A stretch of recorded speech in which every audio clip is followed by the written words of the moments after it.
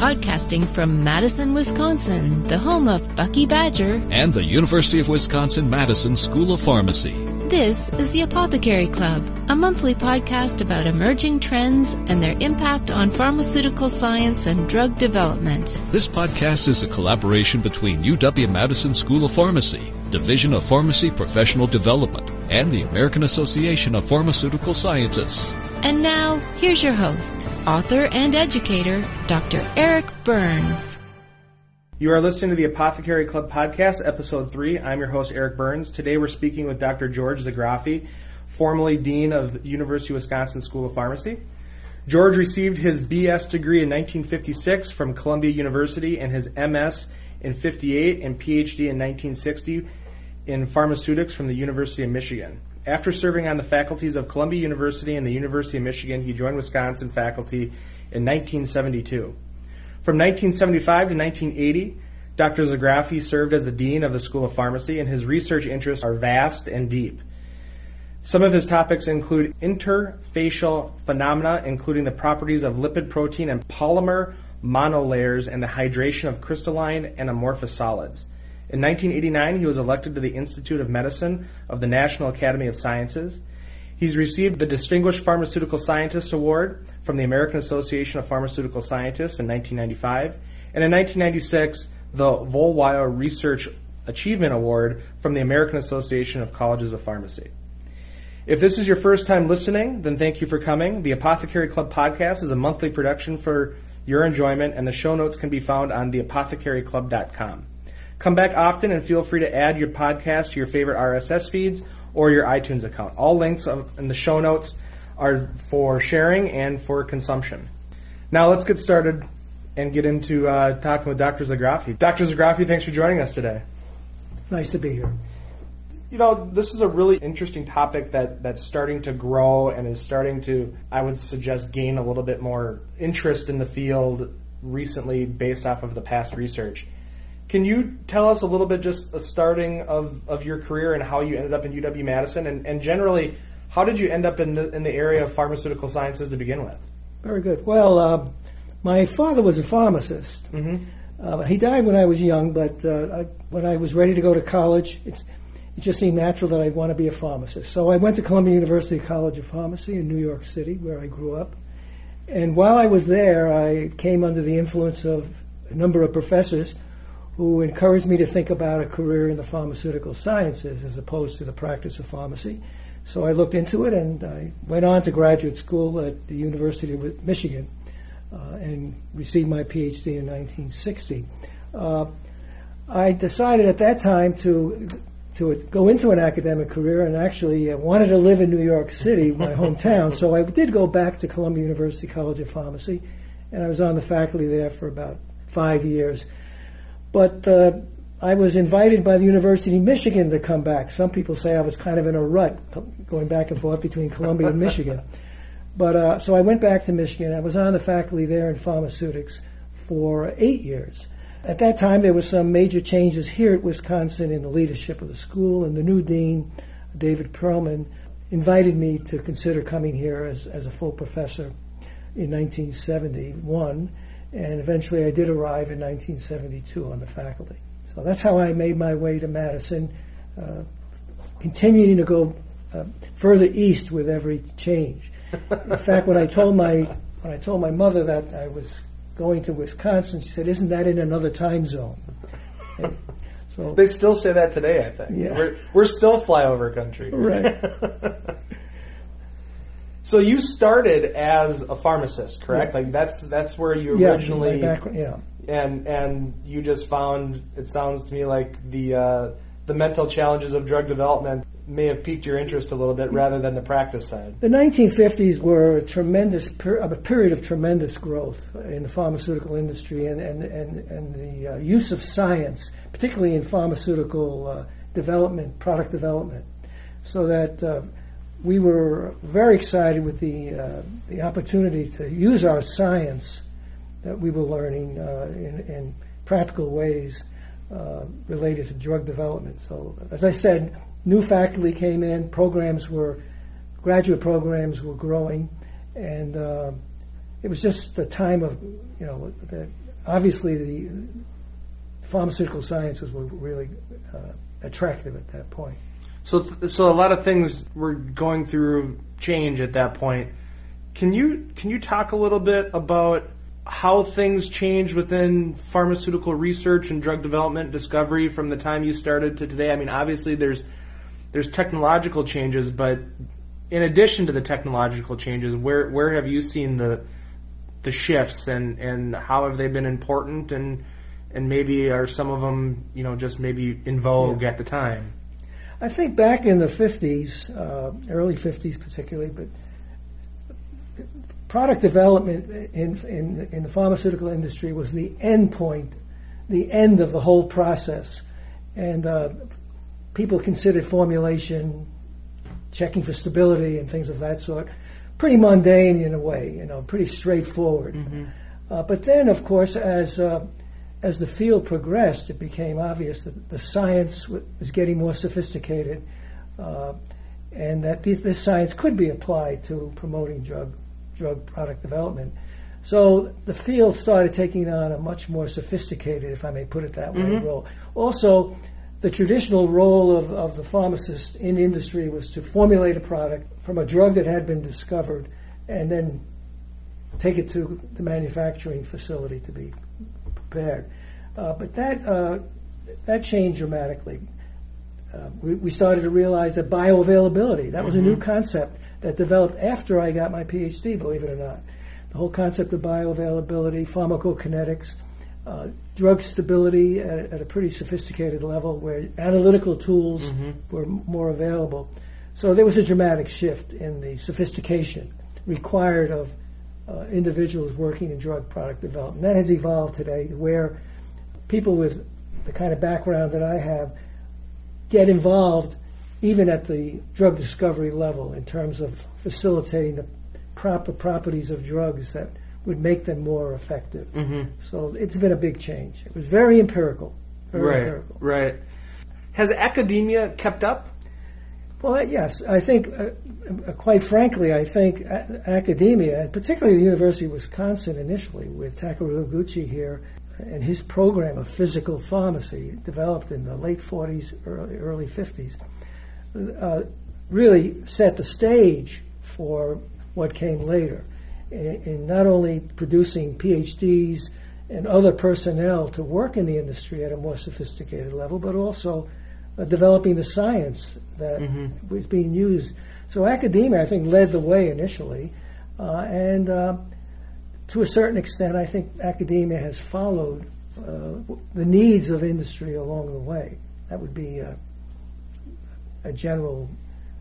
I think the relationship between academia and industry has always been one where academic studies of principles were picked up by the industry and extended. Do you see the opportunities for collaboration between academia and industry to continue? I ask because we see there's somewhat of a splintering effect happening between big pharma and the growth of the smaller pharmaceutical companies, the CROs, all the things that make up pharma now is really splintered. How do you see these opportunities for collaboration between the public and the private going forward with all this competition occurring at all levels of both institutions? Yeah, it certainly is more complex today. When I first came out, there were the major companies, many of whom don't exist anymore. Right. They were very supportive of academic research. They saw the academic centers as providing them with the personnel. They were very anxious to have highly trained scientists as well as getting useful information. And so they encouraged their scientists. I'm talking about now the drug product mm-hmm. development area. They encouraged their scientists to participate in joint collaborative research as well as research within the company. And so that at that point, it was, and they really, maybe there were 10 major companies that who were very supportive. They provided grants without any strings attached to them. Mm-hmm. I supported many of my students with industrial money that doing very basic academic work. Today, two things have happened, as you implied. I'm not sure what pharma is anymore. That's a great. And certainly there is a body of industrial activity that has very little interest in basic developments in R&D, so I don't see their relationship to academia as being particularly strong. I think there still are a number of industrial companies, what we might call big pharma, who are still keeping close ties with academia, as far as I can see from my colleagues around the country, including here.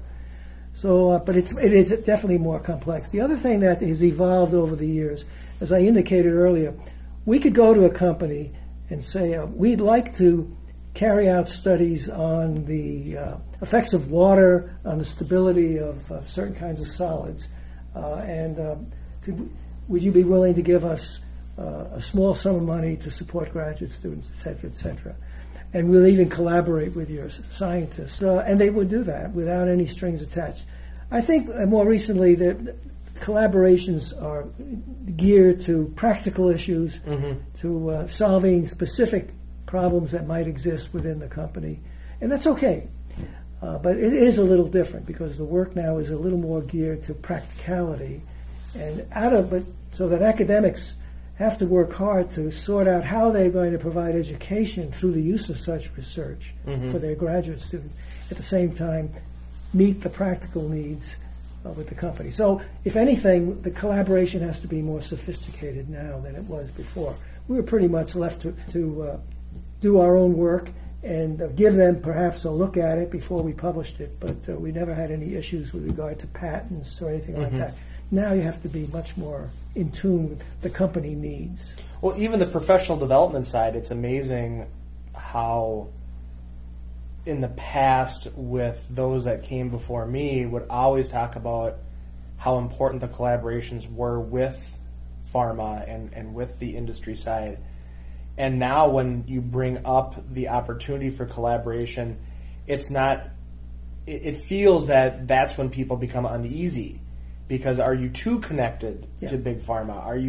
Are you providing the best information, or are you, for lack of a better term, are you a shill for that? And unfortunately, I don't think the science, the professional development, or the continuing education and furthering of the research can happen without that collaboration. And that pendulum, I think, has swung a little bit due to public policy and legislative issues, but hopefully it'll come back soon, because it sounds like there was a culture of learning and productivity where now it's all about productivity and discovery and first to market. Yeah, central to my career as an academic researcher was an interaction with the pharmaceutical industry. I was very much involved. I probably consulted on an ongoing basis throughout my entire career. Most of the time, the money that I received for consulting, I used for my research, but not always. But I never felt that I was, as you say, a shill. I was never asked to participate in any way with the operation of practical application of the company. I could avoid that in that era. I don't know what it would be like today in that regard, but those collaborations were absolutely essential. I mean, it is through these consultantships and through these research grants that I actually learned what was important in the pharmaceutical industry and what were the important questions. I couldn't have done it without my collaboration, financially or otherwise, in terms of research and research support and ideas. I mean, many of the ideas that I gained in my research came from seeing practical issues.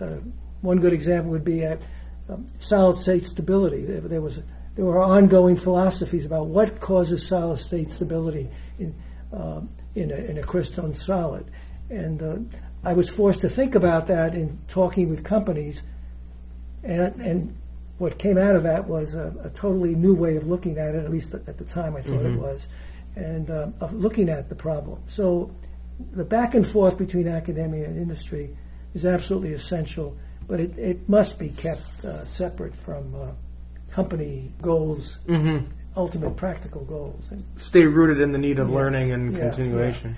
Yeah. And I don't know how that philosophy, to what extent it exists now, but I can tell you I was very fortunate in the 60s and 70s and into the 80s that there were still companies very much anxious to get in touch with our students for their own purposes, and at the same time get in touch with the information that we were gathering, but keeping it as broad and as basic as possible. So going off script a little bit in terms of this idea, what do you see as the downside to the potentially biased opinion that academia and industry need to stay separate, that they need to have those firewalls? It sounds to me like a lot of your opportunities and a lot of the drug discoveries within amorphous compounds that you've been noted for wouldn't have happened without that. Do you still would you subscribe to that opinion? And I think overall? it's absolutely essential from the academic perspective to have a controlled firewall. Mm-hmm. I mean, there has to be a certain difference between the business end of course. So as the pharmaceutical industry has become more geared to the end product and the whole question of the financing of and income and profits and all that, that should never be part of academic work that is geared to the education of students, training of graduate students, etc. So there has to be a controlled firewall. But I don't, and at one time we kept that pretty separate, pretty easily. Now I think you have to be a little more alert to the possibility that that line can be crossed. But I don't see, I don't see work in my area of interest, what I generally call physical pharmacy, as independent of what the goals of the pharmaceutical industry are. We should be addressing, and we tried, at least I tried, to address issues that I thought would be very helpful to the pharmaceutical industry in their understanding, but I never felt that I was working for them. Mm-hmm. So your area, as I mentioned, of amorphous solids and compounds and everything that goes into that, can you explain and outline a little bit how, as the leader in this field still today, can you talk about how your past research is now getting into today's research and how it's impacting and influencing even after you've retired?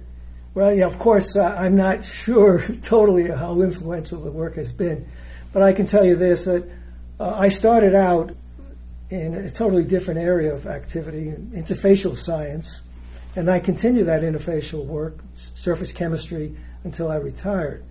But along the way, I became aware of increasing importance of the solid state, and I was just sort of moved along with every discovery. It brought new opportunities. So that there is a connection throughout my entire career. In fact, that'll be part of the keynote address that I give at the Land O'Lakes conference. Mm-hmm. I would say that when, specifically to the amorphous state, the pharmaceutical industry has always been concerned about producing highly crystalline materials because these crystalline materials are pure. Mm-hmm. That's how you purify materials, you crystallize them. And you also get a high degree of stability. Materials are very stable in the presence of water and even at higher temperatures.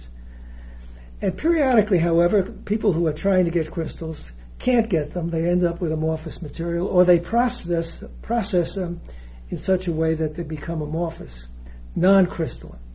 And these non-crystalline materials have very different physical properties than crystalline materials. So initially, when I started out and well into our work with the amorphous state, working with materials that were not stable and not thermodynamically stable, non-crystalline materials was a no-no. In other words, the pharmaceutical industry just didn't want to have any part of dealing with amorphous materials. They were considered problems, and they still are a problem. Bigger problems than they're worth dealing with. Yes. So if you couldn't make a material crystalline, you went and looked for another material that could be made crystalline. That was the general philosophy. We fell into this, of course, so we discovered that we could inadvertently make things crystalline and not realize it. Partially amorphous, we could make them partially amorphous through the processing. And we came across this, again, based on some consulting work that I had done and research that we were doing. So that opened up a whole new area that, first of all, if something does become amorphous and we don't know, then we better understand the properties of that amorphous material and get rid of it, if we put it bluntly. So that was the first stage. And so that initially my work was really involved in how do you prevent something from becoming amorphous? But then this led naturally to the question, could you stabilize an amorphous material and make it stable enough that it could be put into a product and use could be made of some of its unique positive characteristics, particularly greater dissolution behavior, more solubility relative to the crystal. And concurrently what happened in the pharmaceutical industry is that people started getting more sophisticated in the drug discovery process. They started using high throughput screening and biomarkers to identify potential candidates. We became interested in the term druggability, that a drug could have physical properties that would enhance its biological properties. And what's turning out that they were producing, through this process, crystalline materials that were extraordinarily insoluble in water with poor dissolution. So two things came together, and luckily for me, in a sense, that our research was focusing on a possible way to overcome that problem. And although I never in my research prepared a commercial amorphous dispersion using polymers as inhibitors, the work we did led to a better, I think, helped to lead to a better, and others of course, led to a better understanding of how you might be able to stabilize these amorphous materials through the use of particularly polymers. And that's what led the whole area of amorphous dispersions. So we just happened to be there at the right time, and suddenly, and today, of course, whole attitudes about the use of the amorphous state have changed. And the need to understand how you can improve their stability during their shelf life, and then, of course, enhance their dissolution properties when they're administered, has become central to what's going on today in the pharmaceutical industry. Were you working off of an operating theory that these two areas would be coming together and that the science would be overlapping in terms of benefit to both? Yeah. Well, earlier people had published work on showing that they could use polymer systems, particularly mix them with drugs and produce supersaturated solutions that remained in aqueous solution for various periods of time. But nobody really, as I said, the industry's attitude was scary because these things can crystallize out any minute. So there was a reluctance to follow up. When we started studying the amorphous state in more detail, characterizing amorphous material, particularly our review article I wrote in 1996, where we promoted the idea of the importance of characterizing amorphous materials and how it could be used to stabilize these systems. That, I think, was a turning point in the response to our work as I saw it. And that paper is still, last year in 2015, it was still the number 4 paper cited in JPharm Sci. So, and that's only because people always start papers out by referring to some earlier work. But for us, that paper was the turning point in changing attitudes as I saw it. That people started to be a little braver about how they might be able to stabilize systems if they carefully characterize the amorphous material. Does that make sense? It does. And that leads me to sometimes from a leadership standpoint, from a scientist standpoint, from a humanistic standpoint, I guess, the question of, you mentioned bravery. Can you talk a little bit about professionally, what it can be on the academic leadership side, the science side, what have you considered to be your biggest successes and maybe, for lack of a better word, failures or opportunities to do better if you could do it all over again? Can you talk a little bit about that? Well, as far as impact, I think you've kind of hit it on the head with this term bravery. If you can provide a framework of knowledge that increases the probability that you can do what you want to do, that lessens, in other words, you're lessening risk. It's really a question of risk assessment and risk management, which I'm not an expert on. But when you just have a black box, an amorphous material, this glob of material that has no crystallinity, and it sits there and it crystallizes and it does bad things, and you change that to look more closely at what's going on in this system at the molecular level, and what strategies could you use to overcome instabilities or to enhance positive properties. So it really boils down to knowledge and rules. One of my favorite terms has been rules of thumb. It's not easy to predict everything with certainty. It's a complex field. But if you can develop rules of thumb, as I often call them, the fact that every 10-degree change causes this much change in a property.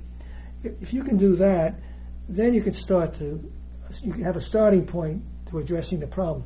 And I've been very pleased to see that at the commercial level, people have been able to address that problem through sophisticated manufacturing processes like spray drying and hot melt extrusion. These processes and the formulation of dispersions in these processes build off this question of risk assessment. And so that's been rewarding in that sense. So that's probably been one of the more rewarding aspects in terms of the practical application. The most rewarding part of what I've been able to do is, of course, my students and my research associates. And I've always considered myself an educator first and a researcher second, if I may put it that way.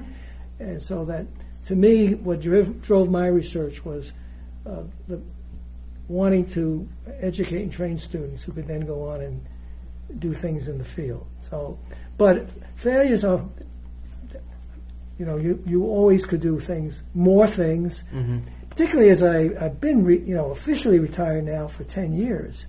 And it's frustrating sometimes that I see new issues and so I do a lot of talking and writing and encouraging of young people, but of course you would love to have done more and gone in certain directions that you did not take, because you have to make choices. But overall, like anybody else, you have your successes and failures. But I'm particularly pleased that our work has focused on trying to keep a fundamental focus and giving some indication of how it might be used practically. Well, it sounds like 10 years it can be a long time or not such of a long time. And it sounds to me like the work that is continually being referenced is still very valid today. A lot of the work that we're going to be talking about that you've had great impact on is going to be outlined, correct me if I'm wrong, at the June Land O'Lakes Conference at UW-Madison from June 6th through 9. What do you think of that program? Do you think that's outlining your best stuff, or do you think that's just outlining the content that is most applicable today? Can you talk about that a little bit? Well, from what I can see from the topics that are being developed, we are getting probably, the focus on new directions and where do we go next, I think, is the key selling point of the conference. I'm less concerned about addressing my work.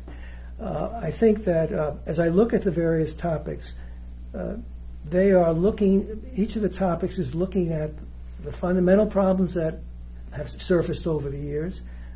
They're looking at where are we now and where are we going? And I'm very pleased to see that a lot of attention is being focused both on the processing of these materials, the evaluation of their performance in terms of dissolution, methods of predicting stability. It's all there.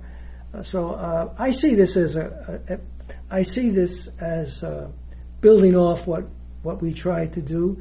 But at the same time, people have new ideas, and they're taking off in new directions, and I'm very excited about it. What I will try to do in my talk is to raise some questions that are on my mind, and I see that most of the things on my mind are topics that will be discussed.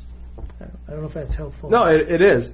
So you mentioned you don't know if it's really focusing in on you. The title of the 2016 Land O'Lakes is Leading the Way, New Directions in Pharmaceutical Amorphous Materials and Amorphous Solid Dispersions, a tribute to Professor George Zografi. So, like it or not, it's focusing in on you, which is a great thing, I think, for you personally, but from somebody that's looking at this from a little bit different perspective of professional development, it certainly speaks volumes to what you've done. Yeah, well, we were at it long enough that we covered a lot of ground. There's no question about it. And I think people were working at there are plenty of people that have worked in this field since we started. They've all made their contributions. But I'm pleased that, as I said earlier, that what we tried to do, both from a scientific perspective as well as selling the value of what we were doing and what the value ultimately, both to the science and the technology, seems to have borne some fruit. So in that sense, I accept the tribute reluctantly. And I just think that the conference will be more than a tribute to me based on what I've seen. Right. And the quality of the people that are speaking, they're state-of-the-art folks, both in academia and in the industry. So I'm confident that... It's a lot of your previous students that are... I'm very proud of that group. And I think they carry the ball. And there are lots of other people who have come into the field and made contributions. So, I appreciate the tribute. So from June 6 through 9, the Land O'Lakes Conference is focusing specifically on George and George's work. AAPS also has a course April 18th through the 20th on amorphous solids and solid states, I believe. I would encourage everybody listening to check out what AAPS is doing as well and learn from what both organizations are doing to help further this area of science along. This concludes our Part 1 conversation with Professor Zografi. Join us next time for the conclusion of this conversation in Episode 4, Part 2. Thank you. Thanks for listening to the Apothecary Club with Dr. Eric Burns. If you like what you just heard, we hope you'll pass along our web address, theapothecaryclub.com, to your friends and colleagues. Be sure to check out our archives section on our website for previous podcasts and follow us on social media. This has been a collaboration between UW-Madison School of Pharmacy, Division of Pharmacy Professional Development, and the American Association of Pharmaceutical Scientists. Join us next time for another edition of the Apothecary Club podcast.